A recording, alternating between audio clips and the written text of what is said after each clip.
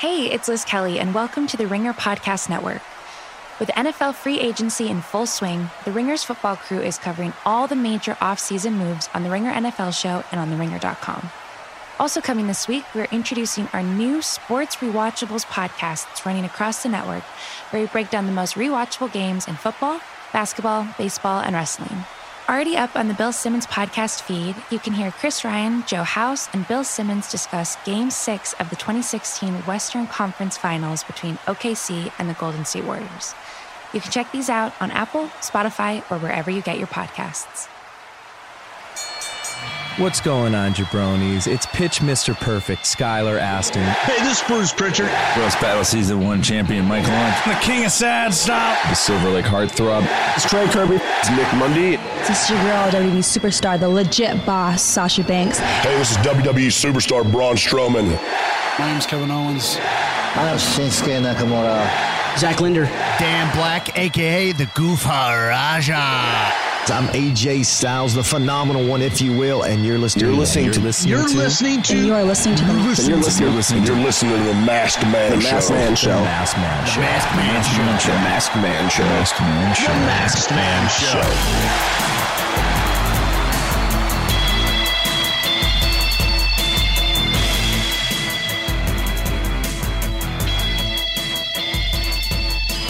Welcome to the Masked Man Show. I'm your host, David Shoemaker.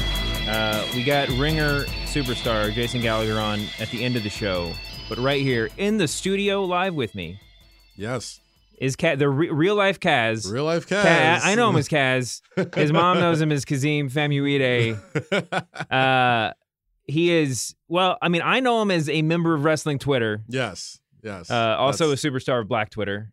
I'll take both. But that's not my world. But I'll take both. For the past year, more or less. Yeah. He was a writer for WWE. Yes, so on creative for them. No longer a WWE employee. No longer, but no hard feelings either. It was an awesome time.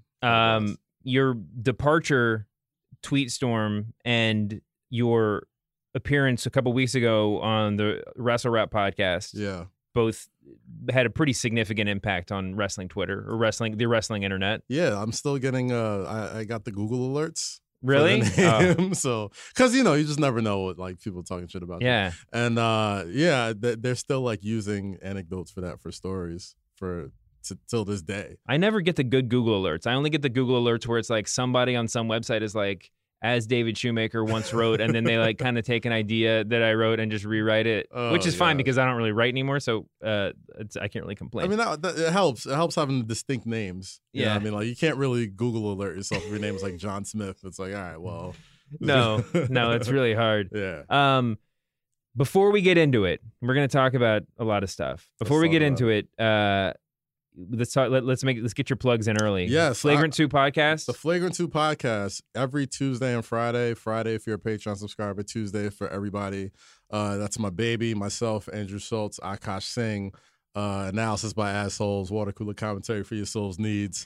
The best sports podcast in the world. It's good. It's fun, man. It's a ravenous fan base.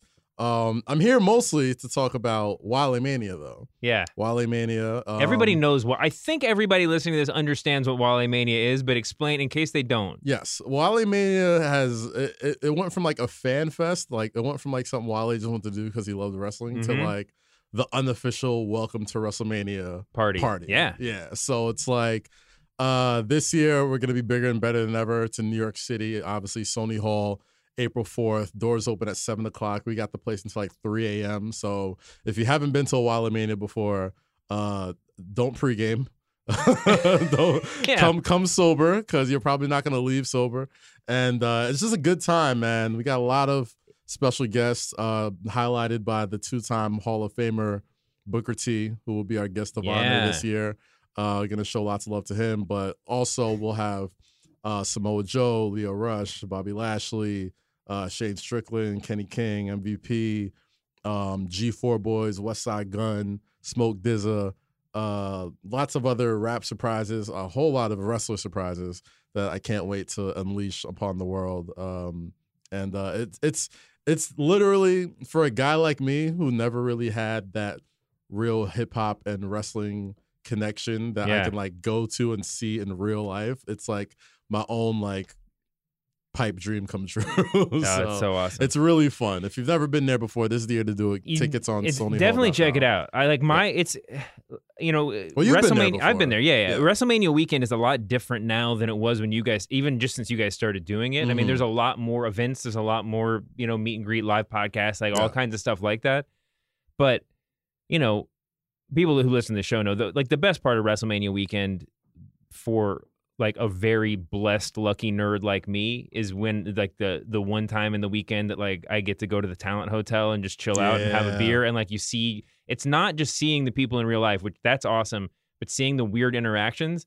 And but when I think of WrestleMania weekend, my favorite weird interactions are all those like my first Wale Mania experiences where like it was a little bit small, but you'd look over and you'd see like I don't even remember. It was some indie. It was like Adam Cole before when he was with Ring of Honor, like talking to Rey Mysterio Jr. on a couch. Yeah, and like Dave Meltzer's on another couch, and you're like just Jeff like Hardy pulls up somewhere, and it's like Scott Hall. It's a weird hodgepodge of I compare it to All-Star Weekend. Yeah, where it's like if you ever been to All-Star Weekend, like once you get to the city, it's a lot less about like this guy wrestles for this person. It's a lot more communal than I realized. Like a lot of these people that probably don't work for the same company, you would think growing up that they're very, you wrestle for there and I wrestle for here. But I feel like we're in an era now that so many people kind of come and go through so many promotions that it's just very open. Yeah. So like that was the fun part of the first couple Wale Manias, because it's like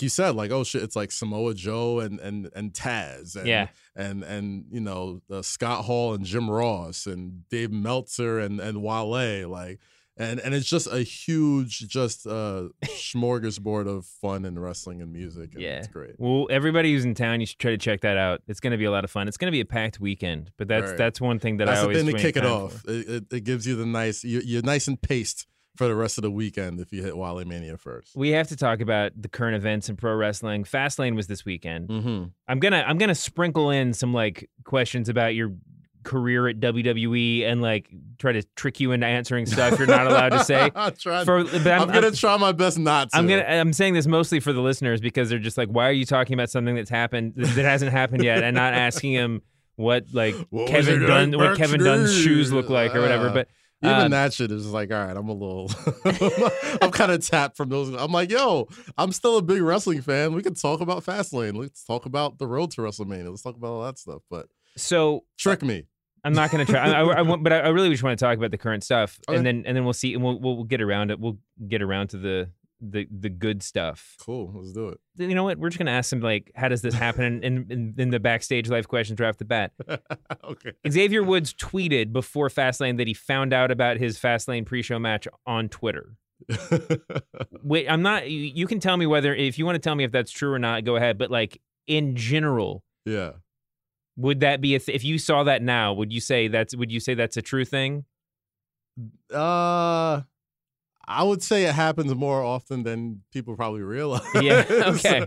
Like there's sometimes you definitely want to play up some storyline stuff and act like you're not as involved. But for the most part, most of the stuff that ends up on screen or on TV is planned. You know what I'm saying? Like social media, there's usually that little, it's a lot less regulated. You know what I mean? So there's definitely the possibility of finding out on Twitter. Mm-hmm. I don't know. I wasn't a producer there. Yeah. I wasn't making the matches and stuff like that. So like I'm sure there was certain times where, there was definitely times where like I would know about a match before talent did. And it's like, oh yeah, you're on segment whatever tonight. It's like, I am? Oh, okay. But that would be like early in the day, not like as the show is happening or anything. So New Day had a good match. Great match. Over Nakamura and Rusev. All four of those guys are just like fantastic work. Yeah.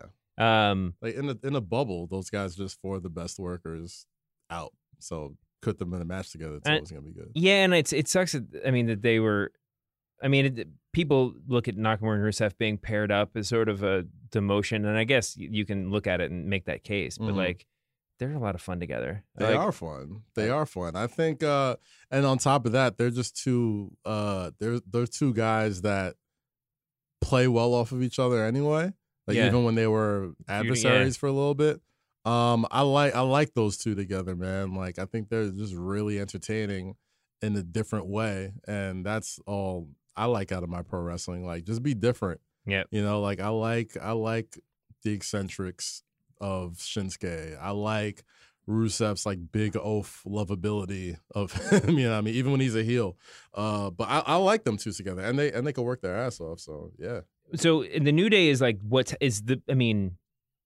maybe the top storyline in the company right now is Kofi Kingston going after Daniel Bryan. I would say so. Certainly you probably make the case that the the Raw Women's Championship is still like kind of floating up there at the top, and Roman Reigns coming back. But like, I feel like Kofi has the momentum that has sort of been steadily seeping away from the women's match.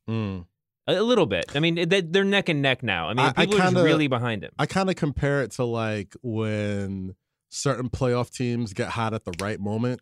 You know what I'm saying? Like, I still think the biggest story going into WrestleMania is the Raw Women's title. You're right. But I think the Kofi World Title story got hot at just the right time. You know what I mean? We haven't had the opportunity for it to get stale on us yet. So like, not only is it just at the right time, where it's just the perfect amount of time to build to not just any pay-per-view, but to WrestleMania. But it's also, it's a guy who we've watched for 11 years. You know what I'm saying? So it's like, it doesn't feel like it came out of nowhere. It's like, yeah, of course this guy deserves it. Yeah, like you're not going to, I kind of felt this coming back when I think it was Money in the Bank last year, last year.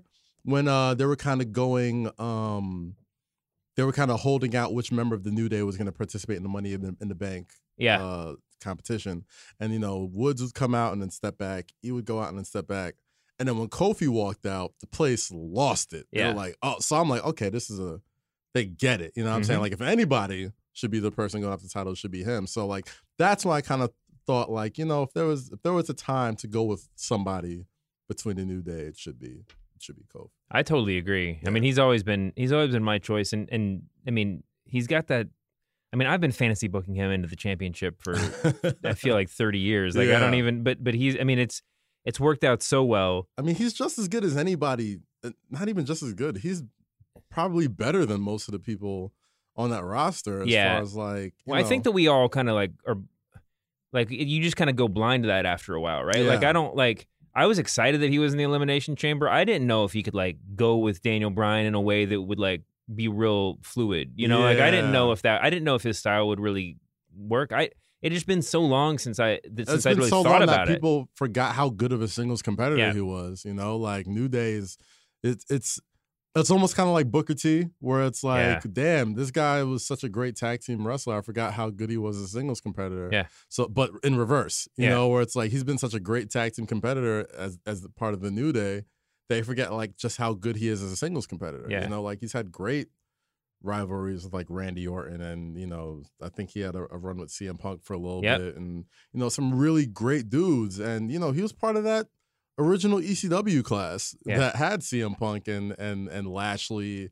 and I think what's the guy who was in that? King Kennedy? Elijah Burke. Oh, Elijah Burke. All those guys, like that was that crew. I loved Elijah Burke, man. Yeah, man, I didn't get to see it yet, but I want to watch it. That Untold on WWE Network about the rebooted ECW. Oh yeah, I haven't watched that. I haven't watched it yet, but I really want to watch it because it makes the most sense. Like if it was literally called anything other than ECW, it would have been NXT. It'd have been a massive success. Yeah. So, but Kofi was part of that crew, and like he's just somebody who I think could have been, or who has been worthy of this opportunity for a while. But it's always sweeter when it's when it's taken longer to get there. Well, is it sweeter?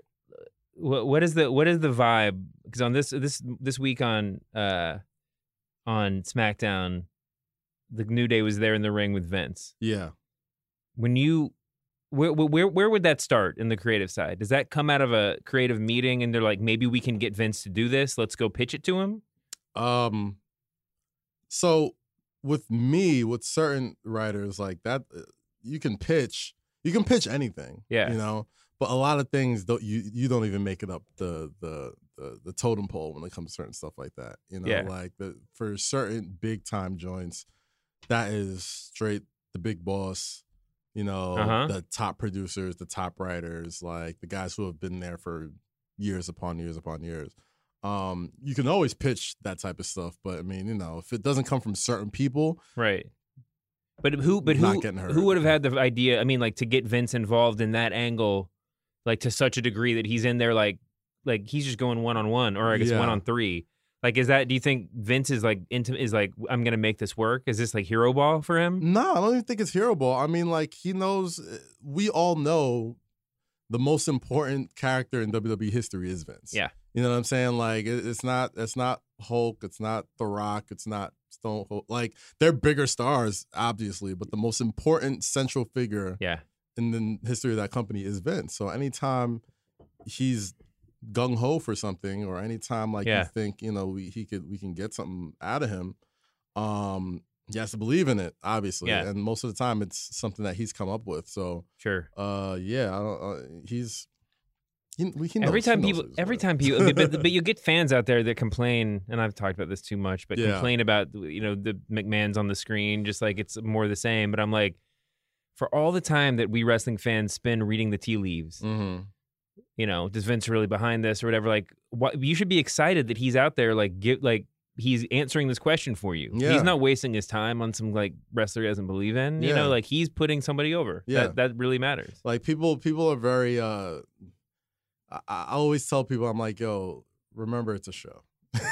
Remember it's a show, and remember that, you know, screen time is just as valuable as like gold over there. So if whoever is sharing the screen with the fucking chairman is pretty high priority. So just sit back and just enjoy the ride and see where it goes. Don't try to like get your mind in the clutter and overbook. You know what I'm saying? Like people forget, like Daniel Bryan lost damn near every single match leading up to WrestleMania 30. Oh yeah, he jobbed to like Bray Wyatt and like a bunch of people. Does anybody remember that? No. They remember the beautiful moment at WrestleMania. They remember those two main events, opening and closing the show. Yep. Like sometimes you just gotta sit back and just enjoy the ride, man. Like I know it's fun to. I'm a wrestling fan too. It's fun to complain. It is part of the. It is part of the fucking. You know, it's part of the pastime being a wrestling fan. Yeah, man. Of course. Like you gotta complain. You gotta say, "Oh, I would do this. I would do that." That's the fun part about it. But sometimes you just gotta sit back and just see where it goes. Just enjoy the ride for a little bit. So Daniel Bryan lost all those matches leading up to WrestleMania 30, which, by the way, in case, I mean, I know I've mentioned this already, but we had a very special bonus episode coming up on Friday on this feed where my buddy Zach Linder and I rewatched WrestleMania, or just did a rewatchables episode about WrestleMania 30. Oh, that's awesome. That's one of my favorite WrestleManias, man. It's the best. It's one of my favorites. I had to pick from this decade, so that that was the clear cut, like my favorite pay per view. I mean, my favorite, probably my favorite pay per view of the decade. One of my favorite main events in a long time. God, it was so good. But he didn't win a lot, as you said, leading up to that night. He did win on Sunday, and what was like a really cool match with Kevin Owens and Mustafa Ali. Great fucking match. And Ali was this close from getting Rey Mysterio.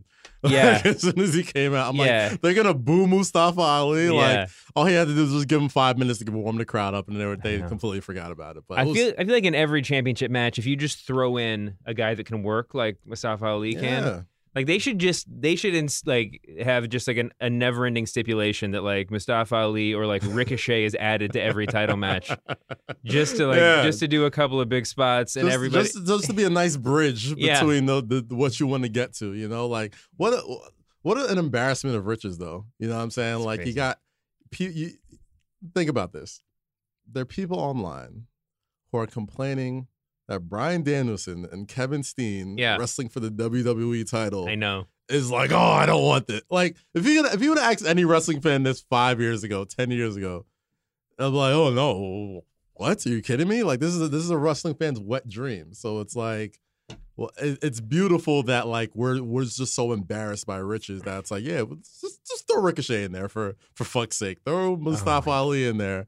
You know, it's the, and I say this all the time. People think I'm just gassing myself up because it's like, because it's not. I'm like, yo, right now is the absolute best time to be a wrestling fan. Yeah. Ever. You know what I mean? Like ever. Like I don't. People are like, oh, what about the Attitude Era? I'm like, the Attitude Era was great. Like it was mad fun. But it's like right now, as far as like diversity, as far as like what you want out of TV, as far as athleticism, as far as match quality, as far as like actual entertaining television, like there's no better time to be a wrestling fan right now. And the best thing about it is if you don't like WWE, you can watch a million other things. And they're all pretty good also, you know? So it's all about what you want. Yeah, I mean, there's an overabundance of stuff. The biggest 3 hours of Raw is a lot. It is a lot. And like a 4-hour pay-per-views are a lot. But yeah, I mean, the biggest problem you have is just there being too much stuff, right? So much talent. We've talked when they announced All Elite. That's the first conversation I think I had on this podcast was like, how am I going to fit this into my week? Which is just such a lame thing to say. But if there was anything that was a drag about doing creative, was that, you know, there's so much talent there. Yeah. And there's only 16 segments on the show. There's only 12 segments on SmackDown. You know, like, and it's like, fuck, I want to get the Good Brothers on TV. Yeah. I want to get Kenta on TV. I want to get, just people, fuck, anybody. You know, like so many mega talented people, like people that I grew up fans of that like I can't find time on the show for. Yeah. And that was the only drag, you know, like there were stretches where like the Usos wouldn't be on TV for a month or whatever. Yeah. I mean, it's Sanity. Wild. I've been trying to get, like, I love Sanity, dude. Like I got to produce their debut. Like I got to produce their debut promo on SmackDown. I love those guys. And Killian Dane is like a really big hoops head. Go figure. Really? Like he loves NBA basketball, and he'll talk to you about it for hours. And it's like, and those guys, I think those guys are super fun, and they're different, and they bring a nice different element, and it's like, and times that by 30. There's 30 people like that are just as good, just as talented that you can't find time for. So if the wrestling thing doesn't work out, I think Killian Dane could have a career as like a comedic mascot who dunks the ball at halftime. Just like put him in one of those mini trampolines could be one of the coolest things in the world. Hell yeah.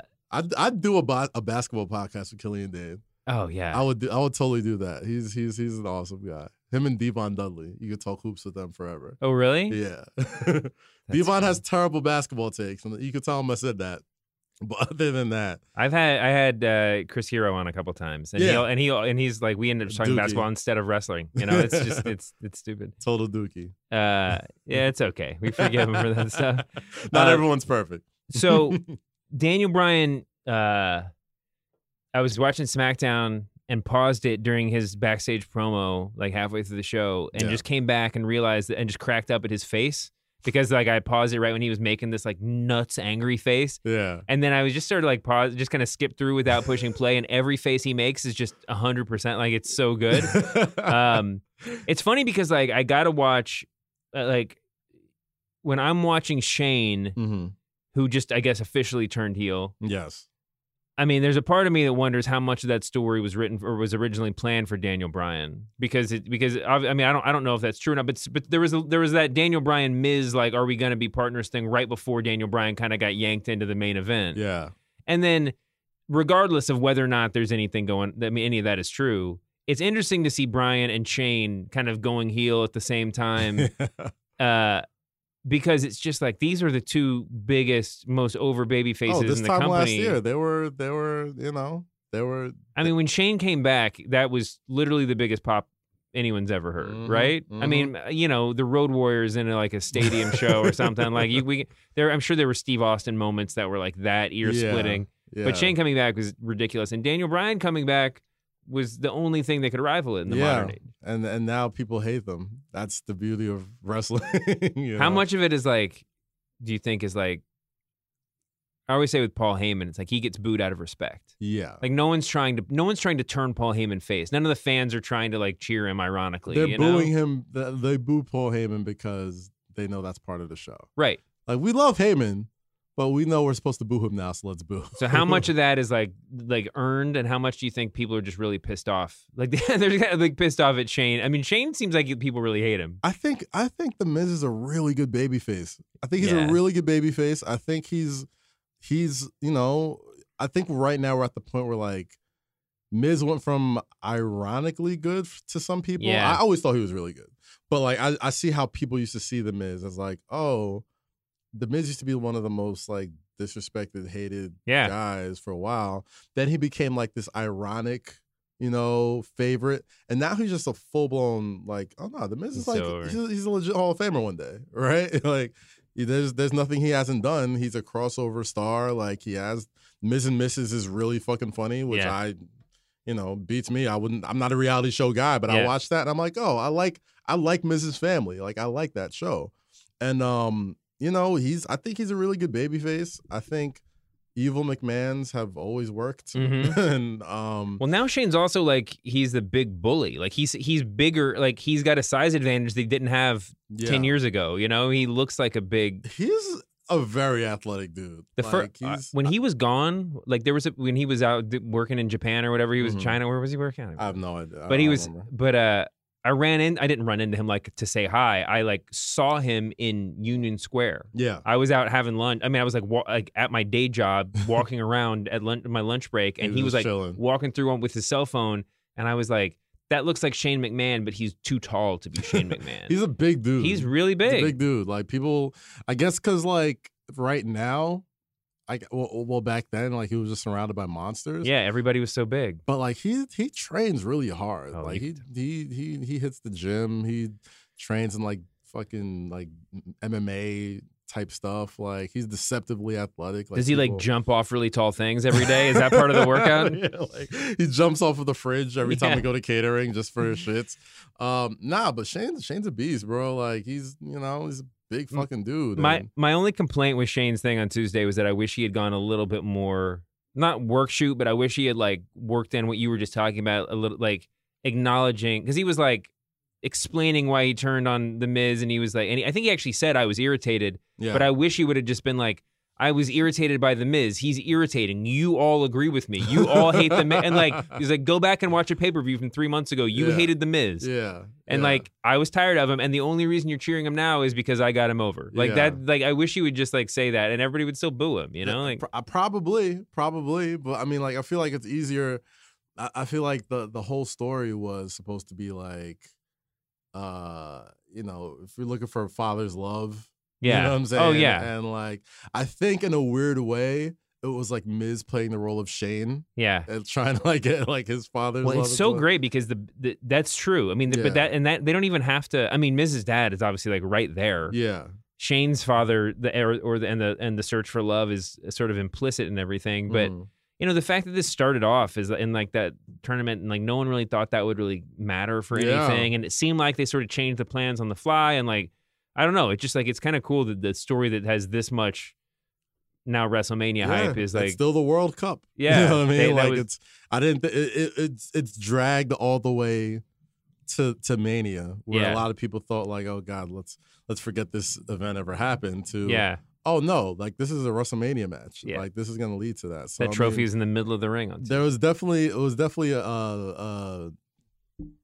several what's the name of the book? Someone was like, it's several paths to a different story or something. Oh, like choose your own adventures? Yeah, there's definitely a lot to choose your own adventures with the World Cup. Yeah. But like that was definitely something that, that was so cool. One thing I did really like was that there was no like challenge or like, do you want to fight? He was just like, I'm in charge here, so we're going to have a WrestleMania match. Like, he should have just been like, and by the way, we're putting it on last and you guys can't do anything about, just I'm excited to see if it'll work. I mean, there's nobody. A part of this is just like access. So and I'm not gonna put you in the position of like talking shit about anybody, but you can say nice things about people. Oh when you meet with the people that I've met in real life, I'll say. And this is only in passing. You see somebody at like someone's doing a promo thing and you're just saying hi. or you're interviewing them or whatever. But The Miz and The New Day are like The two nicest guys. Like you just talk to somebody for like 3 minutes and you have nothing of like substance to say. It's just a little, like I said, a little thing. Yeah. And you walk away and you're like, oh, I hope he wins the championship. Yes. You know? Yes, absolutely. There's Daniel's like that. Yeah. where Oh it's yeah. just like, He's so you talk good. to him for a little bit and he's just like, gosh, I understand exactly why everybody likes this. He's just a fucking likable guy. Yeah. You know? I didn't really have anybody I didn't get along with over there. Like, Yeah. I know people like expect me to be like bitter or like, oh, fuck this guy. Like, in a weird way, a lot of people went like out of their way to be like really nice and welcoming to me when I was over there, which I really didn't expect. I admittedly went up there with my guard up, and like when everybody was just like super out of their way nice, I was like, oh shit, like this is really cool. So Randy Orton didn't like do anything to your duffel bag? Well, there was one time. No, I'm just kidding. No, he never did. Randy was cool. We were talking about Shane's promo on Monday. Randy Orton gave maybe the best promo of his career on Monday. Yeah. I mean, on Tuesday, sorry. When he's on, man, he's so on. When he's engaged, bro, like, gosh. Okay, I'll tell one story. When Randy first came back, a lot of the stuff he was doing, he was writing on his own. Like, he would send it to us and be like, yeah, this is what I'm doing. I'd be like, all right, yeah, fuck. Like, a guy like, you know, certain people have more, you know, you're a trusted dude. And, you know, like,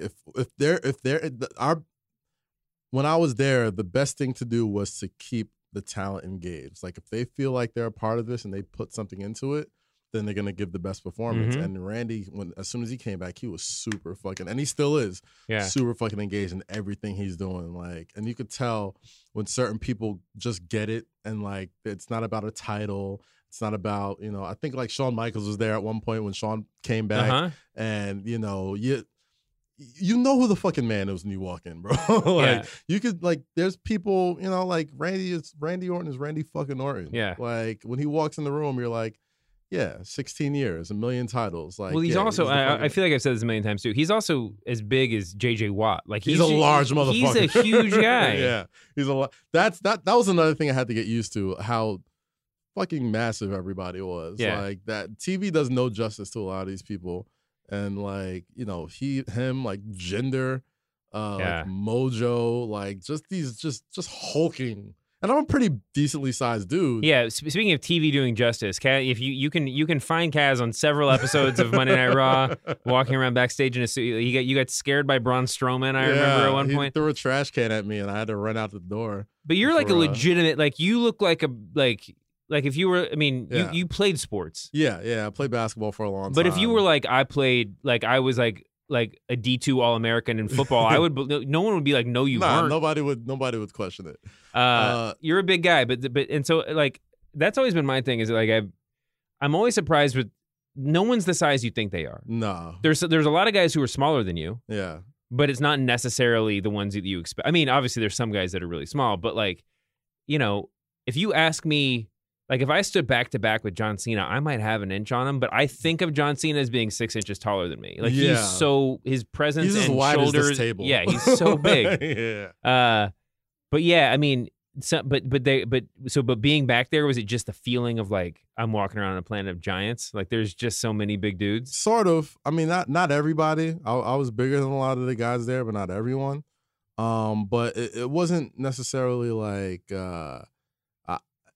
It's still kind of jarring, you know what I'm saying? Because like, a lot of times these are people I've watched since I was like a teenager. Yeah, you know, and you know, you're doing stuff not even just with like the talent, like the producers, like, or with like Arn Anderson and like Dean Malenko and like Road Dogg, and like, these guys are just like, Road Dogg is a large dude. Like, he walks into the writer's room and they're like, God damn, he's like a legit 6'5", like jacked, still in good shape and stuff. Probably like, better shape than he was back in the day. Probably, yeah, like sober. You know what I mean? Like, good. And he's one of the greats, man. Like, and you know, Booker T, another dude, deceptively large. Oh, like, yeah. That's all of them, you know. And it's crazy that I was like, oh shit. We can take a tiny sidebar here, because they announced that the Harlem Heat's going into the Hall of Fame. Yes, and the guest of honor at Wale Mania 5 will be Booker T. That's why I was just thinking about it. I don't know if you saw, but Stevie Ray was like got mad online. That I think Meltzer or somebody said that he didn't deserve to go in on his own, but like obviously, Jesus Christ, like why even get into it? I know, but Yeah. Stevie Ray's response was like, "That's your Did he call him opinion." a fruit booty? No, he said I got voted in by my peers or something, like something really wild. But congrats to those guys, man. I mean, it's like Stevie Ray absolutely deserves to be a Hall of Famer. I mean, the Hall of Fame is not a real thing. So like, just I wish people would quit having this conversation. Yeah. I mean, it's real to me, damn it. Yeah. And but there's not rules. It's not like there's not a group of peers. There's not like a sports writing council or something that's like making these decisions. It's just like it's kayfabe. I mean, it's whatever. Yeah. It's a gimmick. Yeah, everything's a gimmick, and it's like it's why. And I guess if I'm Stevie Ray, that's why I'd be pissed. It's like, why do you not keep the same energy for the thousands of other people that get into the Hall of Fame that you don't agree with? You agree with every single person going to the Hall of Fame except for me? Yeah. Like, I'd probably feel the way about that. And also, like, there's a lot more to complain about some of the, I mean, you can complain just as much about the Honky Tonk Man, which, by the way, like, I'm not gonna, I think he's no question. Yeah. I think he's a first ballot Hall of Famer. I agree. The concession stand brawl that he had with Lawler back in, where was that? God, I had a car wreck there. Where was it? I had a car wreck in Mississippi, in Tennessee, wherever. Okay. But they had like the original, like what a lot of people say is the original hardcore match. Tupelo, Mississippi. Tupelo concession stand brawl. Okay. You got to go check that out. I'll check it out. But he did some good stuff back in Memphis. But anyway, but Torrie Wilson, I mean, it's a weird year because you can get mad about Honky, you can get mad about Torrie Wilson. I guess you can get mad about half of Harlem Heat. Well, they were such a legit tag team. Like they were such a great team. Like the Harlem Heat were the tag team of WCW. They were the tag team. Had the most slapping entrance music as well. Oh yeah, like, entrance music was bar none top 5. They deserve to get into the Hall of Fame. If all they ever made was one appearance where they had to go to the ring with Colonel Robert Parker in prison shackles, they deserve to be in the Hall of Fame for that. That's the story there, man. Like if I'm doing it, I run with that. It's like, yo, you begin from doing that shit, to Hall of Fame in Barclays Center in New York City, like. Who could write anything better than that? It's been a long time since. I mean, those were the days of tag team wrestling. I mean, obviously way before that too. But like, you have to be really over as a tag team. Or at least to me, you always had to be a tag team had to be super over. Yes. For nerds like you and me to start having the conversation of like singles pushes coming out of the tag team. Yeah. Like now, like, and it's the same who's thing. Who's going to be the Jannetty? It's like it's like the New Day now. You know, when like people are having these like argue about who's the best. You know, who should be the number one guy. And obviously Booker T was the more talented worker of that team. Mm-hmm. But you start having these conversations about like, well, you know, maybe Stevie Ray though was like a monster, like he's got the look, you know, whatever.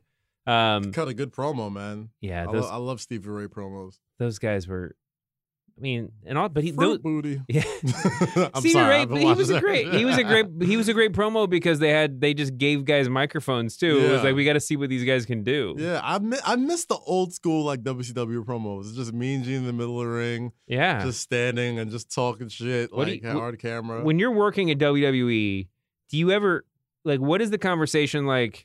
Like, does someone ever like pitch something or write a script or whatever, and then the conversation is like, I'm not sure if this guy can deliver that, or do you just tailor it to the person? You tailor it to the person. You tailor it to their strength. Were you ever surprised? Like, I know that like that somebody was good or somebody was. Well, let's say if somebody was good. I mean, like every wrestling fan at some point in the past 2 years has been like, I had no idea that Samoa Joe was The Rock. Like, I didn't know that he could cut. I didn't know that he could do that. It's like, is there like were you ever surprised when you saw somebody like get on the mic? I was blessed to just work with a lot of like great talkers. Mm-hmm. Like I got to work with Kevin Owens for a while, and he's a guy that you could write for him, but like whatever he's gonna come up with is gonna be better. Yeah, and you just gotta work together. That didn't surprise me though. Like I knew he was great. Joe, you don't really got to work with some people. Maybe the younger guys. I guess if I had to say somebody surprised me, I would say Leo, just because he's so young, and he was just fearless. Like he just like it's like Yeah, fuck it. Yeah, let's do it. Like, put me like he's not scared of anything. Like I love Leo like a brother, bro. Like that dude just has zero fear in the ring, zero fear when it comes to talking. Doesn't think the spotlight's ever too big for him. Yeah. Like he's one of those guys. He's one of those guys where it's like, yo, you put him in a situation and like he's gonna do well. Like he's rarely not performed well in a situation where it's like he has to deliver a large promo or steal the show as far as like doing like one big athletic move or something like that, or getting creamed by Braun Strowman a couple of days ago. Like, yeah, he always performs well. And it surprised me how good he is and how young he is, like, so I guess that was probably surprising. He's also, I mean, Lashley had some really good moments in TNA, but coming from where he came from when he came back to WWE, like, you can't undersell what Leo, like, how much of Leo's talent has shown through just getting Lashley to where he is right now. Yeah. Monday they had a great little interaction backstage that was just like Lashley sparked in a way that like he hasn't even yet. Like he's still evolving. He's definitely opened them up more. He's gotten out of his comfort zone, Lashley, and you can kind of see he's always had like he's always had this in him. Yeah, you know what I'm saying? Like he's always had the ability to do these type of intense, promos, these type of talking. It's not like he couldn't talk. It's just that, like, for a while we had to kind of reintroduce Lashley to the masses. Like a lot of people don't remember Donald Trump in the ECW, and I think people remember Donald Trump, but maybe not that he was in a hair versus hair match. Well, yeah, I mean, Leo's incredible. He's so talented. But even man. he started with a handicap. Both those guys are, because like when Leo was introduced, even with Lashley, there was people were excited to see Leo Rush, but there was a little bit of like, we know what's happening here, and we're not going to bite. Like the fans weren't like giving themselves over to it. We're just it almost felt like they were just like, oh well, they're clearly trying so hard to make sure Lashley works, and it's like, dog, you're completely underselling how talented this kid is, man. Like, and it's only going to make you realize how much much of a monster Lashley is, So the one thing I have to talk to you about before you get out of here is Becky Lynch, Ronda Rousey, Charlotte Flair, but Becky Lynch in particular. I mean, there was like, that was probably one of the most fun parts of being there, was like seeing that happen, evolution of Becky. If you remember before Charlotte came back, like we were just feeding people to Becky, like just every week, strong win every week. He was like the people's champ, and then I just remember going into that match, or like knowing that, okay, this is gonna be the flip for Becky. Like, we're not gonna turn her heel, but we're just gonna make her SummerSlam. Is that what we're talking about? Yeah. And I wasn't sure it was gonna work. Yeah. That's one thing I was big wrong about. Like, I knew Becky is the shit. Like, she's fucking awesome, and Charlotte's awesome. But I didn't know it was gonna take off like this. Yeah. You know what I'm saying? And I think anybody who says that they knew it was gonna take off like this is like they I don't think you could ever see anything like that coming. No. Like, even the people that were like super close to like CM Punk or Austin or Rock or anybody who's just kind of like got this groundswell of, nobody saw Kofi coming a couple months ago. You know what I'm saying? So it's like, when it happens, you're just like, oh, that was a moment. Okay. And then like week by week by week, you're like, oh, this is a moment. Yeah. Like, it's like seeing the waves come back like on a fucking tsunami. Yeah. It's like, okay, like the water's coming. And then like once she won the title, while she was still like kind of a tweener, I was like, oh yeah, she's on something now. Well, it's like the tsunami's coming, and you have to start building a boat before the water gets there. Before the water gets there, yeah. Because it's like, if I mean, credit to everybody who I didn't get to touch a lot of that work. Like maybe just little backstages here and there, but like I didn't get to touch a whole lot of the women's work. But like the credit to them is outstanding. I'm still a fan, clearly. You know what I mean? Like, even working there, like I don't have a sour taste in my mouth at all about that.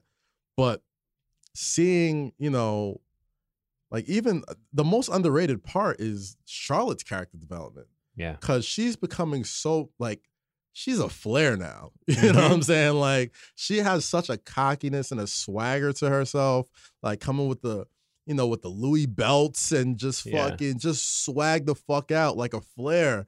And I'm just like, oh yeah, like that is like the Becky stuff is great, but like the Charlotte character development, because you know that right there, I don't think it works as well if Charlotte's still Charlotte from a couple months ago. Well, and there'll be some snarky people out there that'll say, yeah, well, working heel is easy, just because they've heard like Austin say it on his podcast. Like everybody wants to work heel, but it's like, you know what? It's not easy. Working heel is not easy, especially when working face isn't easy. None of this shit is easy. But working heel especially is hard when people won't stop cheering you, which is the situation that she's been in for basically her whole career. You know, like she's actually getting booed now. Nobody wanted to boo a Flair. Yeah, you know what I'm saying? Like, especially like everything she's done. Like, she's put on just some of the best women's match. She's bar none one of the greatest women's wrestlers to ever live.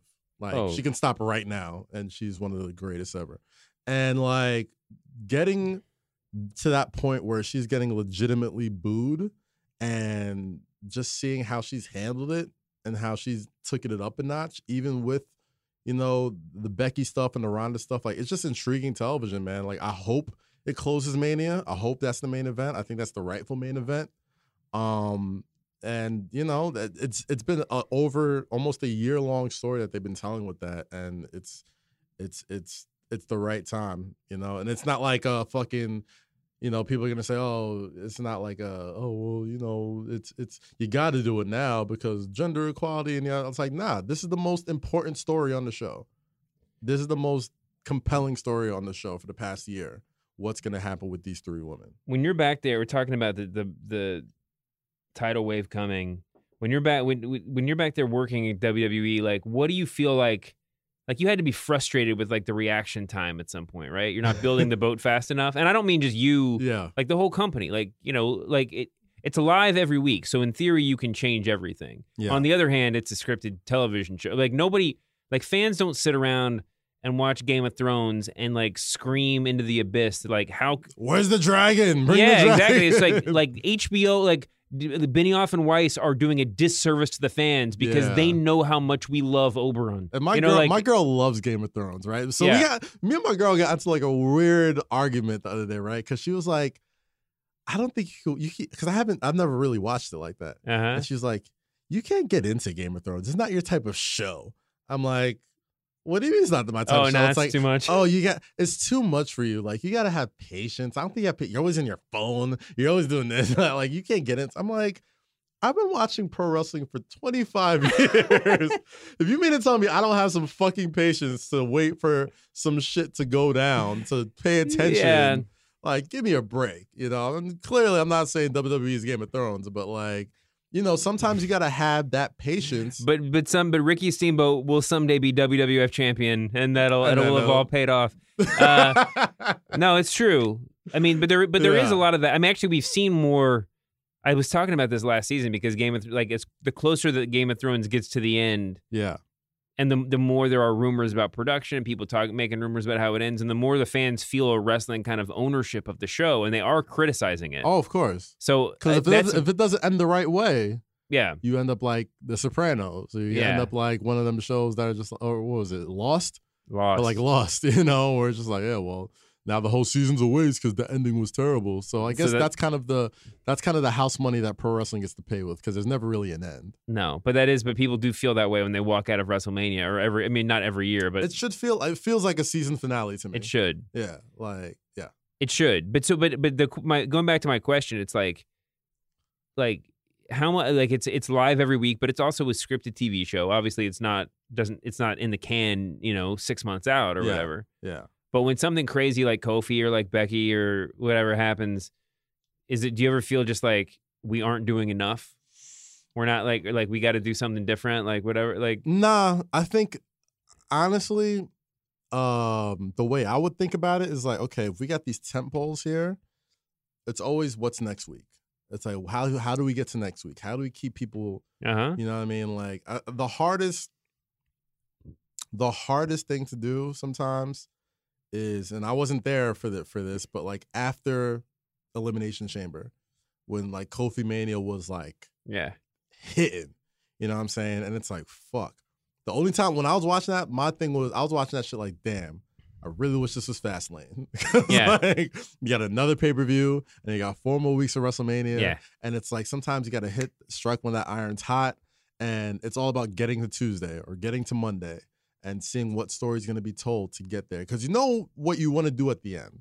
Most times you know the end. You know the you know where end you're of going. the chapter. Yeah. It's the hardest part is not writing the beginnings and the ends. The hardest part is the journey. Yeah. And keeping people interested and doing all that type of stuff. So sometimes it did feel like, fuck, we're going too slow. Sometimes it felt like we're not going fast enough. Sometimes, it felt like people were getting bored. And if the big man gets bored, then, bet on anything. Like anything's liable to change that day. Like if he is sitting there like, it's a click. Like, if he does that, then it is not good. So you're saying we'll see stuff on screen sometimes that's written more for Vince than it's written for the fans? I don't mean that as like a negative. I mean like you know that you're trying to keep him like engaged. I mean, for a certain part, because at the end of the day, he's the end all be all. Yeah. You know what I'm saying? So like there's a bit of you that's writing for him too, because he's the one who's gonna give you the green light to do it. Yeah. So even if you're writing about it, or you're getting to a point where he's not interested, or you got to keep him interested, that's the boss. Like, yeah, you want to write for the fans, but he's a fan too. He's probably the biggest fan. So it's like, if he's not interested and the fans aren't interested, it's the death knell, but at least if he's interested, he'll be like, okay, we tried this, let's try that. Yeah. So it's you always kind of keep him in mind for stuff. The other thing from Fastlane was that US title match that was just like, and just wall to wall insane. Yes. There was like the with the Samoa Joe, Rey Mysterio, Andrade, and R-Truth, combined age in that match was like 160. Like it was like there were some grown ass men in that ring. There was a lot of man meat flying, who were like flying around like crazy. Yeah. Samoa Joe, you mentioned earlier, you got to work with some. Yeah, I love Samoa Joe. Samoa Joe he was one of the first. There was like a handful of guys who, like, when I first got there, who I kind of knew, like we kind of knew each other in passing. We kind of see each other like Wally Mania and some other stuff. But like he was one of the first guys that were like, oh, we got a good one. Like he was one of the first people that really kind of embraced me and, was super cool. But Joe, man, like he's one of those guys. It speaks to just how good he is, because he never wins. Yeah. He never fucking wins. Like he's a guy, man, like, and I always tell people, like, yo, you're a star. Like, The Rock never won. People forget this. Like, people think The Rock was like some world beater in his heyday. The Rock almost never won. He would get to a big match, he'd get screwed over, yada, yada, yada. The very next day on Raw, he's talking shit, and you fucking forget that it even happened.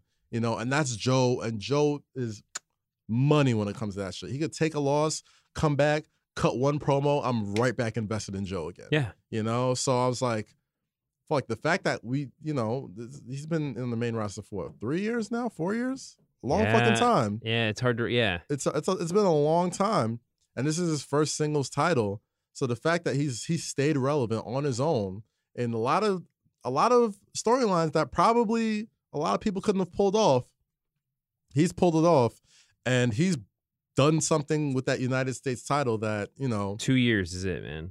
2 years. But still, it does seem like he's been around forever. Seems like he's been there for a while. And, he's one of those guys that That's are 4 years since he started in NXT. NXT, gotcha. Man, I mean, it's crazy. He almost seems like a guy who almost never really needed an NXT.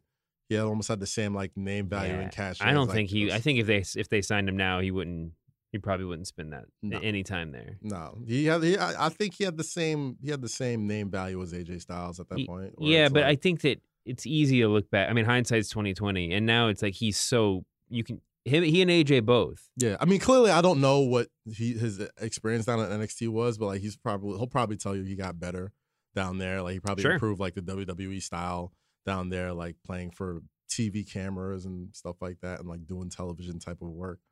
Because everyone's a great wrestler. Like, there's not a single terrible wrestler on that entire roster. But it's like, can you wrestle for a cable television show? It's very different than wrestling for a wrestling show. Yeah. You know? Well, what do you? I mean, Samoa Joe. This is his first singles title. Mm-hmm. As you were saying, but like, and he's got, and he keeps himself over. I mean, that's just talent, right? I mean, he can feud with AJ Styles for 6 months and never win, and he's still like, and he's still the man. And you hear that they're fighting at some pay-per-view, and you're like, oh, maybe this will be the one. Do you feel like he's being like he deserves more? Is he being underutilized, or is this the right usage for somebody like that? I don't think anybody who's on TV is underutilized. Oh, okay. Like a little bit political. A little bit. No, but it is. But at the same time, it's like, okay, well, what's more? What's more than the United States title at this point? Does he deserve to be in the world title over Kofi? Mm-hmm. Do you want him on Raw for the Universal title? You don't want to see Seth versus Brock? You don't want the Intercontinental title? You like Finn that much? You like Lashley that much? Lashley and Leo don't got you intrigued? Maybe they're going to do a multi-man match. Who knows? Like, what's more for somebody? You know, like, if you get on TV, you are being properly utilized.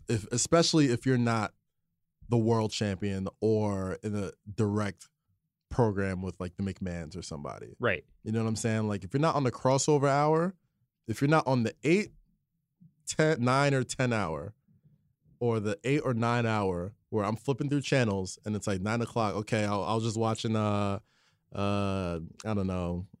I was just watching It Girl, the new girl on Fox. Right. Ends at 9 o'clock. What else is on? Oh, SmackDown. Who's this? Yeah. If you're not one of those guys, that's the prime spot. Is what you're telling me? Those are prime spots. The sort of saddle, that straddles the line between the two. The crossover segment. Yeah, like if it's at 8 o'clock, who am I watching at 8 o'clock? Right. If it's 9 o'clock, who am I watching when that little fucking trademark goes up on the corner? Mm-hmm. Who's on the screen?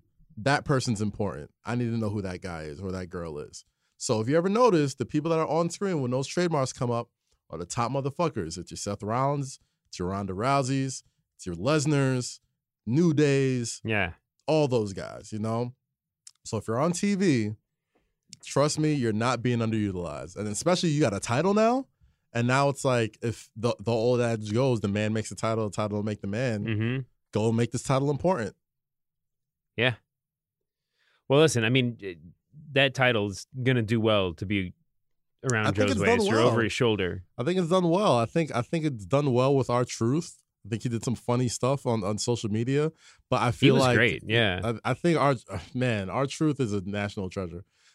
He's almost 50. He's pushing 50. Yeah. He's pushing 50. And he looks like a college kid with his physique. He doesn't fucking age. He doesn't age. And he's never not made something work. As silly, he had an imaginary friend for 2 years. Little Jimmy was great. And it was great, you know. So it's like and now it's on a legitimate fan favorite, not fan favorite, but like a critic's favorite, fucking indie darling. You know, Samoa, like you can't, any title on a guy like Samoa Joe instantly adds to that title and adds to that prestige to me. Yeah, I totally agree. And he works, I mean, that match on Sunday was fantastic. Yeah, man. Like I love seeing Joe works with smaller guys. And I love that the E is starting to make, and if you noticed, well, I've noticed, I don't know if it's been done purposely, but I'm sure it has been. The small guys aren't the anomaly anymore. The big guys are. Yeah. So it's like I can watch a Finn and Leo match on Raw and not think anything of it. Like, oh, this is a great match. Yeah. And it's not like, oh my God, how's Finn going to survive against this massive person? Because everyone's so massive when it comes compared to him. But like Joe should be the monster in most matches. Yeah. Like if you got Rey Mysterio and Andrade Cien Almas and R-Truth in the match and Joe's the monster, he's the biggest. If he's the biggest guy in that match, it's going to be a great match. Because he can toss, he could fly, he's sudden with his strikes and stuff like that. Like he's somebody who, you know, if you're paying attention to all sports where everything is, you got to be a hybrid athlete. It's positionless basketball. It's all purpose football players. It's MMA with middleweights and light heavyweights and that type of shit. Like WWE is kind of in that same position now where it's like you got to be able to do everything. You know what I mean? Like Braun Strowman's going to be Braun Strowman. Yeah. And it's cool that we don't need 10 Braun Strowmans anymore. Right. You know what I'm saying? Like Braun is he's the fucking show. He gets to be that. He gets to be that. Because everybody else can do everything. And it makes him more special. Yeah. You know what I'm saying? Whereas now you got guys like Roman Reigns, who's a super heavyweight, but he can fly. Yeah. He can grab, he can do anything. You know what I'm saying? Like everybody. That's crazy. Roman Reigns does stuff in the ring on just a regular Raw match that would have gotten, Steve Austin 5 stars for from Meltzer. Like it's seriously. People don't understand how good Roman Reigns is, bro. Like, and I'm glad he's getting. I'm sad that it had to come the way it came. Yeah. But like, I'm glad people are realizing just how special that dude is. You know what I mean? Like, I don't know what they have in the water in Samoa, but between like him, the Usos, it's unbelievable. You know what I mean? Like Nia, like just these big, athletic, charismatic motherfuckers that just all come from that family tree, man. It's awesome. Yeah, it's really great. So are you telling me that, I mean, obviously the average wrestler size, I talk about size, but the size has gone down a little bit. The skill set has gone crazy Absolutely up. Yeah. So you're sitting there in like Stanford headquarters. Drew McIntyre. That's another unusually large person. He's a big dude, man. He's a big dude. Big, nice guy. This is fucking massive dude. So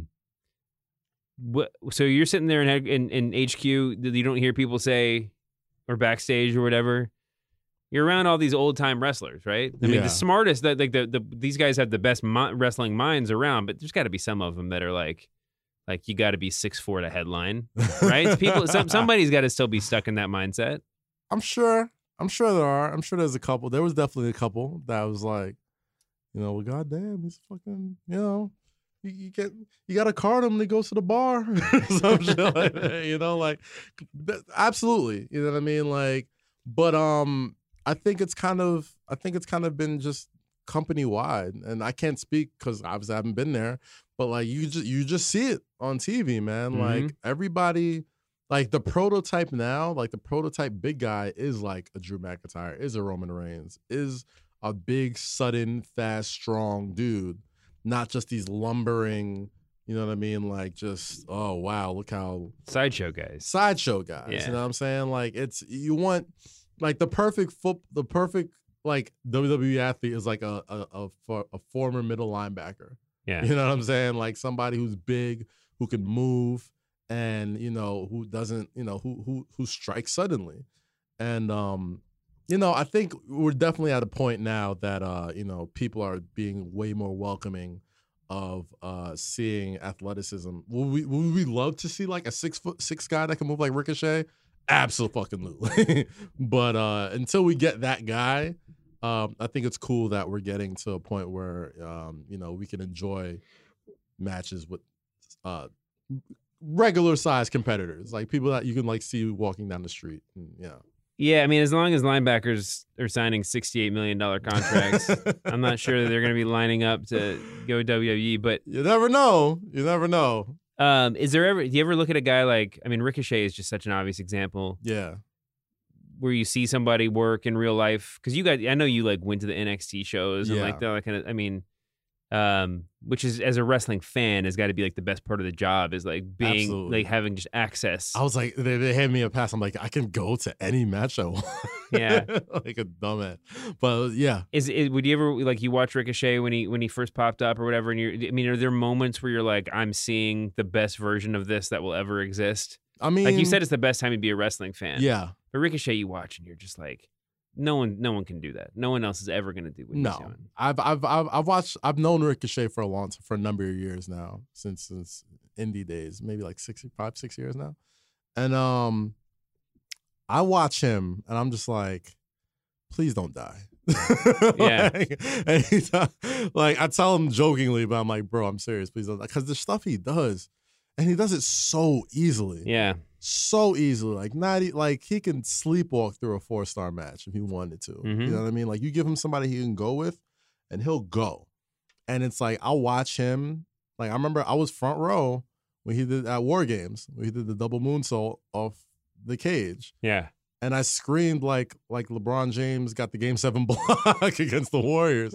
I was like, this is like, how can you watch shit like this and not say this is the best time to be a wrestling fan right now, man? Like it's true. He's the shit. Like him, fucking getting to watch like AJ Styles every week, where it was like, you know, AJ Styles can just give you the hits, give you the greatest hits, and it's still like, that's AJ Styles, bro. Like that's Bryan Danielson. These are people that I used to watch on fucking old YouTube tapes or old fucking Ring of Honor tapes, where I'm just like, holy shit, I get to watch these guys like live now. It's incredible. I remember watching like Danielson for the first time. And you would see photos. You could Google photos of him. Yeah. But like I think YouTube must have been the first place I ever watched him. And like I didn't really know what he looked like or like but I knew his name. Yeah. Like him, like Nigel McGuinness, who else? Kevin. Those guys, like I knew their names, but I only kind of vaguely knew what they looked like. El Generico, Sammy. Yeah. You know.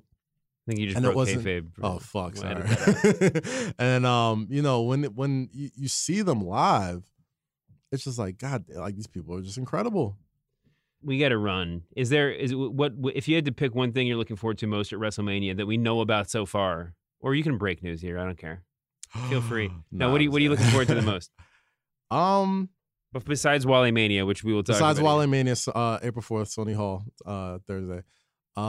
Besides that, man, I'm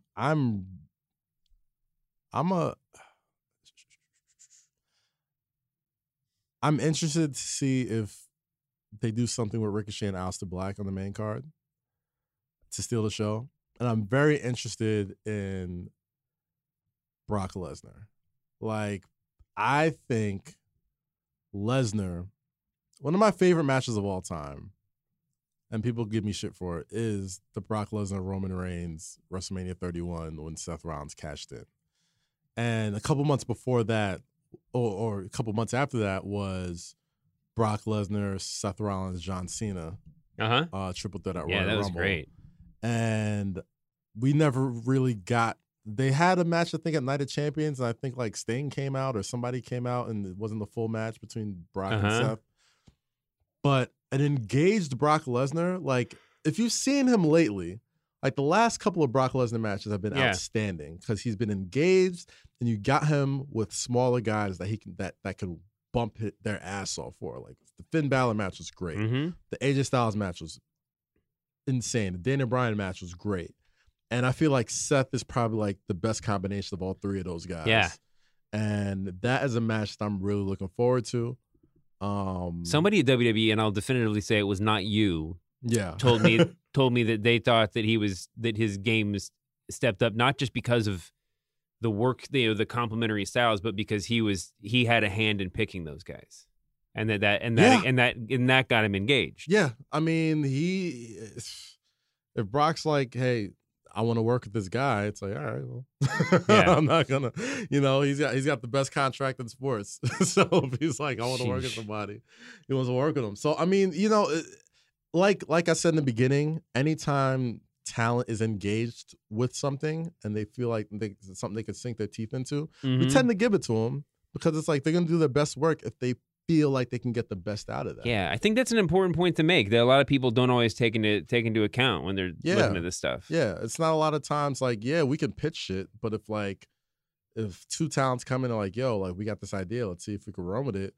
Like 9 times out of 10, we're gonna be like, if it makes sense, if people aren't injured, if and that's TV too. I mean, it's like you can do some of your most creative work by like finessing, by taking something and making it better, right? Yeah, absolutely. Like WWE could hire some novelists if they wanted to, some poets, but like that wouldn't make good TV. Nah, like wrestlers are wrestlers, man. Like it's, and I'll say it to the cows come home, man. Like the best minds in the wrestling are almost always wrestlers. Like you can help, you can enhance, you can give a fresh set of eyes, but it's like, let pro wrestlers be pro wrestlers, man. And, like help when you can, but like that, a lot of times just kind of gotta not know your place, but be like, yo, I'm not going to go up to LeBron James and be like, hey, I think you should, do more bounce passes. You know what I'm saying? Like, I'm not, like, what the fuck do I know? I just watch you do it. Bounce passes are awesome. Bounce passes are awesome. I think you should be more fundamental, thumbs down. Like, yeah. Yeah. I mean, I guess you mentioned Roman Reigns a little bit. Yeah. He had a big interview this week where he talked about wanting an off season. Did you see that? Oh gosh, yeah. Did you ever hear anybody talk about? Because that's a hobby horse of mine for years now. Like I wrote a piece about how they should cycle guys off for 2-3 months a year. Like 5 years ago, I wrote that. Absolutely. I think they absolutely should have an off season. Most of my time there was probably outside of WrestleMania 32, 33. Most injured stars we've had at one time. Yeah. Like when I remember getting the injury report every TV. He's like, Kevin Owens out, Sami Zayn out, Ambrose out. 32 Reigns was Cena was out, Rollins was out, Orton was out, Daniel Bryan was out, and then you were left with like Undertaker could barely move. There was Undertaker barely moved. It was Hunter versus Roman at the main event. Yeah. Ambrose and Lesnar in a match. Gosh, I forgot what else happened. But I just remember that roster being so depleted. I think the best match that night was Becky, Sasha, Charlotte. That triple threat match, which tore it up. But I think an off season would keep. I think wrestling fans don't know how good they got it, for one. Yeah. So if they had to go a month or two with no WWE, they'd appreciate it much more when it came back. I think ratings would help. Clearly, you don't want to you got a shit ton of ads to sell every month or every day. So like, you don't want to be like, hey, you know that money you're paying us? Don't give us that for 3 months. I know. Well, people talk about the NBA. My boss is one of his big hobby horses is the NBA season should be 70 games. Yeah, I agree. And Adam Silver, I think he asked Silver that recently, but everybody will say, well, okay, so are we going to go to the owners and say, you're not going to get those extra 12 games of income of money, whatever. But it's like, logically, you can. I mean, it's not that hard to wrap your head around. Like, less games means you can charge 5% more for every ad block because more people will be watching each game because they care more. People got to understand that professional sports, like the WWE, is a content-based business. Yeah. And if you don't have content to sell, that means all that money that you're enjoying is not going to be as fruitful. So it's really hard to convince people to take less money. I'll say that. But as far as a fan, as as a guy who cares about the performers, I would love to see them all healthy and healed up. I would love to see an off season. I do think you should cycle off some guys, like just give people, and to some extent, some people do get that. Some people we just give them time off and be like, hey, just go and come back, and we're gonna have something fresh for you when you come back, or come back with something fresh. Like certain people do get that. You could probably put 2 and 2 together, like who's not on the roster right now that needs a fresh coat of paint. But I think that would be great. I think that could cycling off people and giving people those opportunities that usually don't get to be at the top of the show, and then now you got a new star, and now when that star returns, oh shit, we got a new rivalry. I know. So who knows? Who the fuck knows? I don't know shit. It's easy for everybody to look around though and just say there are a lot of guys who you see taking some time off. People listening to this right now are trying to put 2 and 2 together, and there's a lot of people that disappear for a while, come back, they're in the best shape of their careers. Yeah. They get a good placement for 1 week, and then they get lost in the shuffle again. And you can bet that wrestlers would look at that and say, I'm not taking 2 months off. That's another thing, though. Yeah, that's another thing. Some people, once they get hot, they want to stay hot. Yeah. Like they don't want to lose that momentum. And I can understand that. And I can understand why some people burn both ends of the candle doing that. But at the same time, it depends who you are. There's so much WWE television now that I don't think that would be as much of a problem as it would be several years ago. Yeah. Like there's a lot of segments to fill up on TV. I don't know, man. It's a lot. It's a lot to take in. Yeah. But who knows? The Fox deal will probably be something. I think that might change things a little bit. Just a little bit. Last question before I let you go. Yeah. There's a rumor this week. Actually, it's not a rumor. There's a fact that WWE has renewed the trademark for Tough Enough. Oh. Are you asking, am I going on Tough Enough? No, that was going to be my joke. Wouldn't the best storyline ending to your story be like you showing up on Tough Enough, pulling off a mask after you win, just being like, yeah, I'm back. It was me all along. I wouldn't do it. There was a good 3 weeks where the Singh brothers didn't talk to me because they thought I was enhancement talent. Oh, really? And they're not supposed to talk to jobbers or whatever? No, they just thought, I'll be gone next week. They're just not worth it. You get enhancement talent, from wherever town you're in. Yeah. So if I'm in St. Louis, Missouri, it's like, oh, they're just here for St. Louis. They live here. That's why they're here. But once they started seeing me 3 weeks in a row, they're like, oh, dude, I'm so sorry. I thought you were a local talent. My bad, bro. That's how fantastic. What's the thing that would surprise people most if they got to hang out backstage at a taping? It's it's probably not that surprising. It's family environment. It's very family oriented. The food's fire. Yeah. Well, sometimes there's a lot of nothing going on. It's a lot of hurry up and wait. Yeah. It's a lot of hurry up and wait. It's a lot of get one segment done, rehearse, wait for camera, wait for set. Like, it's a lot of hurry up and wait there. But as a fan, just being back there, everybody is pretty cool. Like, lots of video games going on. Yeah. Like, lots of just small talk in the makeup chairs. Like, are there any like best friends that we wouldn't expect to see? Like people that hang out that you'd be like, I would not put those two together? How can I do this without breaking kayfabe? It's okay. We know that faces and heels like hang out together sometimes. Damn, who's best buds that I wouldn't probably? Is there somebody in your head that you just can't say? Nah, I'm just because that's an answer too. That's a fine. That's totally fine. Oh, okay. Kevin Owens and the Riot Squad. Awesome friends. They're buddies. And I'm like, that's so great. Those guys get along great. But then the Riot Squad is just awesome, period. Like, it's okay. Automatically, it's a little bit funny that like the Riot Squad is just like one unit on screen and off. And off too. Like, they kick it hard body karate like all the time. That's like, great. They're true blue best buds. And they're just the funnest girls ever. Yeah. Like, they're really cool. And the wild thing is, you would like on sight unseen, you would think like Ruby's the wild one and everyone else is like just cool. But like Liv and Sarah are the wild ones and Ruby's the more like Ruby straight-laced. serious? And it's like, oh shit, who would have thunk it? But that's great. But I love the Riot Squad, man. They're so fun. They should just be Kevin Owens' muscle. They should. That would be a great gimmick.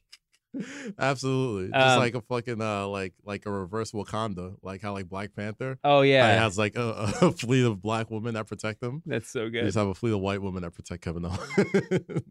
I got to get out of here. I got to let you get out of here. Yeah, let's be out, man. Thank you so much for doing this. This is a ball, man. Awesome. You got to come back and do it again soon. Absolutely. And make sure you get tickets for Wally Mania, April 4th. If you're in New York City, if you're coming in Thursday for WrestleMania weekend, it's at Sony Hall. Get tickets at Ticketmaster.com, SonyHall.com. On my Instagram page or Twitter page, at Real Life Kaz. On Wale's Instagram and Twitter page. It's going to be crazy. Guest of honor, Booker T, two-time Hall of Famer. We've got so many huge guests, so many huge performers. If you like hip-hop, if you like pro wrestling, and you are going to be in town for WrestleMania, it behooves you to miss this event. I can't believe you guys got it open until 3. So 3 a.m. There's nothing worse than going to those Sony Hall type venues for something like this, and then you realize they're closing at 10:30 or they're closing at 11. It's like, no, we got it all night. That's great. We got it all night, bro. Listen, no better way to kick off WrestleMania weekend. Thank you so much for doing this, man. I'll see you soon. Yes, sir. Thank you, bro. All right, man. Appreciate you. And now a very special guest, especially to me, from the Masked Man show today, my Ringer coworker, the immensely talented Jason Gallagher, one of the smartest and best people at the Ringer. And just a little bit of a backstory. Every time I would talk to Jason about anything, he would asked to come on the podcast to discuss Edge and Lita having sex in the WWF ring, and I told him we would do it someday. Now, we're not going to do that today, but Jason did watch a lot of WWE wrestling at some point in his life, and that Edge and Lita story is I guess his credentials. Yeah, but he hasn't watched in a long time, maybe a decade. And he told me yesterday that he watched Fastlane. Yeah, and so I said you have to come on the Masked Man show and talk about it. And so Jason, I believe, has come prepared with some thoughts and questions after a decade in the wilderness, coming back and watching what was actually what I thought was a pretty good pay-per-view. So, Jason, welcome to the show. Thank you so much. This is such an honor. I've listened to more Masked Man than I have consumed actual wrestling, so it's quite an honor for me. That's my target audience right there. Yeah, it's been a long time, and with regards to Lita and Edge, you know, if we ever do a rewatchables on just that particular segment, I would like to be considered. That's all. I'm going to pitch that to Bill today. Thank you. Yeah, I watched Fastlane, and I was just there's so many like just visceral reactions that happen throughout. And you and I were like sitting in a meeting yesterday, and I just started reeling off questions as other staffers were just sitting down like around us, like with no knowledge of it. And I thought that was it was very funny, but I had to get these questions out to you. But okay, so please, this is your forum. Yeah. I don't know if I'll have answers. Okay. But I'm excited to hear the questions. So ask away.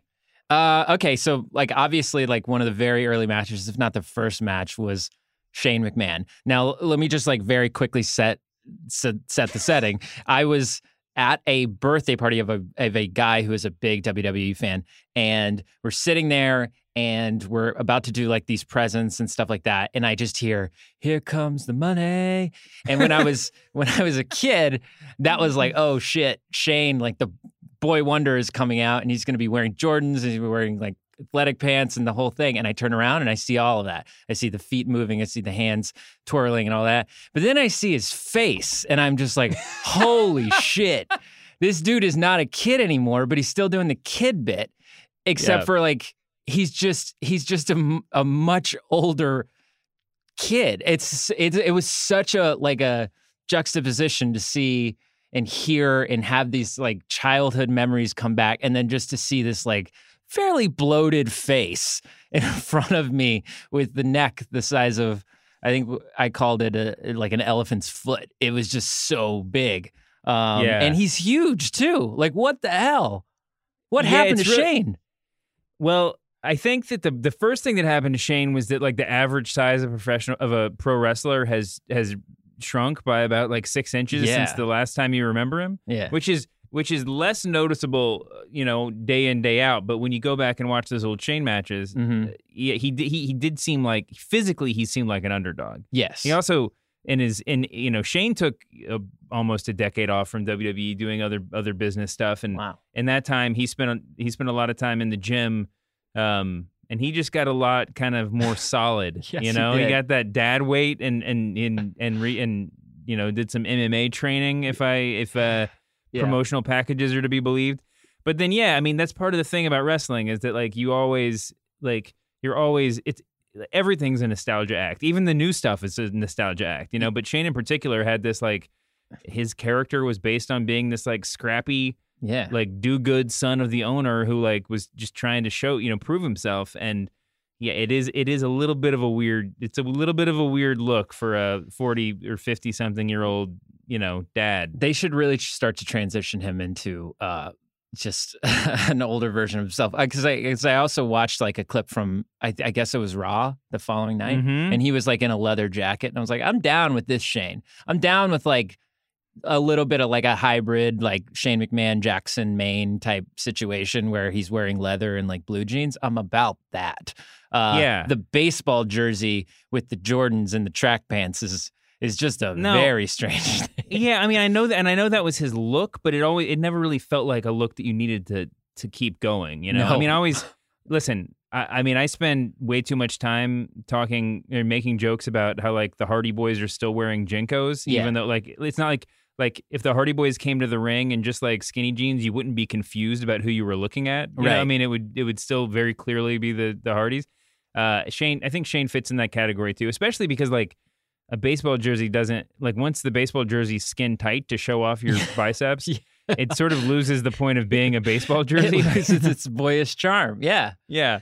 Okay. Exactly. So my second observation, a lot of these are based on the fact that I watched wrestling during like the Attitude Era. And in fact, I'm like in the middle of kind of a YouTube rewatch. I've just been like kind of going chronologically, which is like very strange to my wife, but that's fine. The second thing is Rey Mysterio. Okay, I got a couple questions for you. One, how old is he? It's a great question. I would say he's like 46 or something like that. I mean, don't know. Phenomenal, like my hero, phenomenal shape. 44. Okay, like a part of me, I had the question as I was watching him kind of from a distance. I was like, man, he's still kind of like doing the high flying thing. Yeah. Is this the same guy? And then I started to be like, wait a minute. Well, why doesn't wrestling do this? Why don't they kind of franchise some of these masked characters? Like, because I think I watched the whole I watched some of the pay-per-view, and like, I could use some Kane back in my life, like some old school, like monster burned his face. I get it. Like, it's like, you know, it takes away the personability, but like Kane too, why not? I think that's a fantastic idea. It's interesting that you say it about Mysterio, who, first of all, did go through a multi-year period where he was not as good. Where I think he was wearing some like knee braces, and he'd had some surgeries and whatever, and he definitely looked slower, and it seemed like he was just sort of out there doing the nostalgia act, kind of doing the victory lap for about 5 years, where it would just be like, you know, hit the 619, you know, get a pin, whatever, make the crowd get excited. Yeah, and since he's come back this last time, it is ridiculous. He's in the best shape of his life. It's unbelievable. And listen, I mean, you can probably draw a semi-straight line between this questions about Shane and questions about Rey Mysterio. There are some magical new things going on in you know, GNC and with various gyms we these gotta days. check it out. Yeah. You and I could both get into some of that. But but Ray looks great. But it's funny that you mention it with him because you know, he's from California, but he's you know, obviously comes from this lucha libre tradition where I think there have been characters who've been franchised because the companies own the characters, right, and are a little bit more ruthless about it than even WWF, but they franchise it out to like family members or relatives a lot. So like there was like El Santo was the big famous luchador, and then there was like Hijo del Santo, which is like his son, you know, and there's so many juniors, like Pentagon Jr., like there's so many like second and third generation luchadors. And actually Rey Mysterio was Rey Mysterio Jr. I mean, when he first debuted. Right.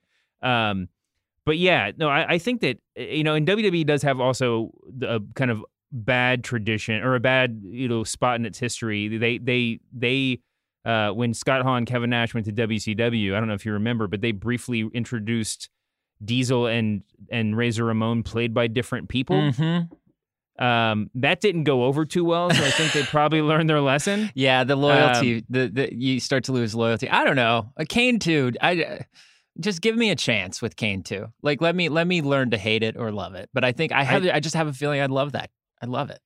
I think, you know, there's everyone kind of hated it at the time, but I have very fond memories of Undertaker versus Undertaker back in like the early 90s. Yeah, I don't know, man. I bet people would like ironically love it if Kane was in the ring, like modern like mayor of whatever town in Tennessee Kane was in the ring, and then a guy dressed as Kane came out. I mean, that would be pretty awesome. I'm gonna co-sign this idea. Okay, wonderful. Was there multiple doinks? Oh, yeah. Yeah, I mean, there was, all, right? There were multiple doinks in the ring at the same time, yes. Yeah. Let's do that with Kane.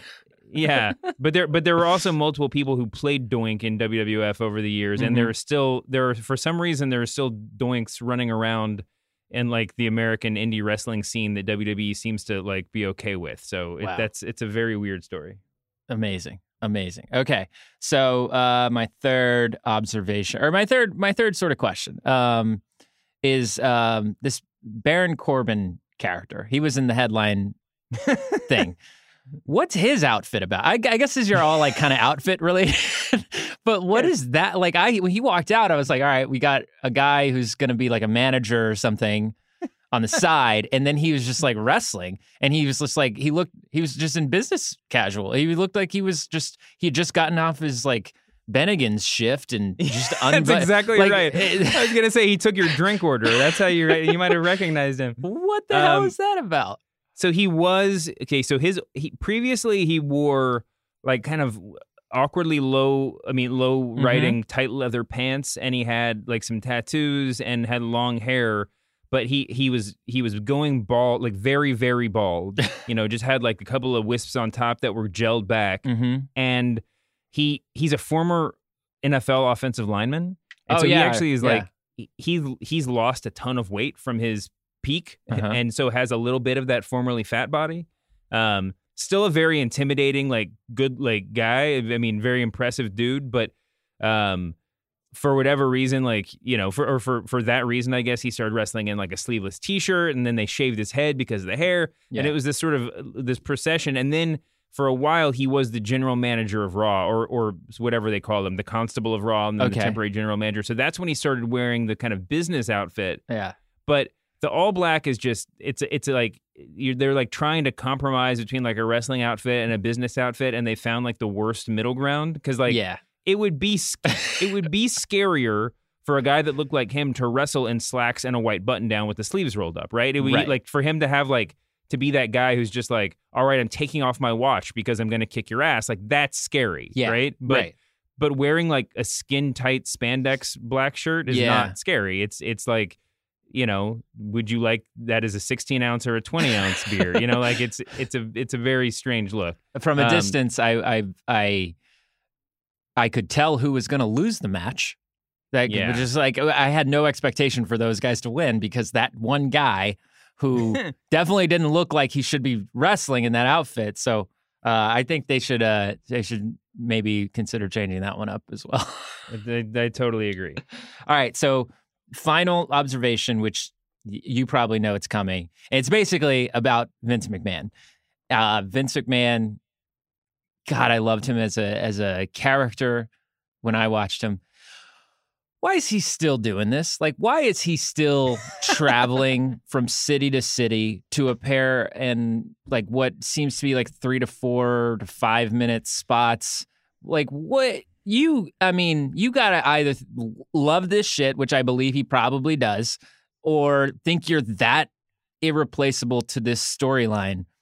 I mean, no one growls the way that Vince does, but you gotta think that you're so important that this show can't really function as effectively unless you're within those 3 to 5 minutes, because that's the worst part of wrestling. I mean, when you listen to some of these interviews where it's just like you're traveling, for 4/5 of the year, and it just seems like it super sucks. And also, like, I remember as a kid thinking like, oh man, the bowels of an arena seem cool. But then when you're actually in the bowels of an arena, you're like, oh, this kind of sucks.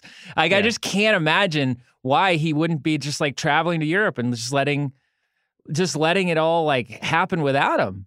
What's going on? Yeah, well, there's two things that are just sort of like practical answers. One is it's not just the on-screen stuff. Like, he's literally sitting right behind the curtain where people come in for every match with headphones on and like feeding lines to the announcers and kind of directing the whole show. Amazing.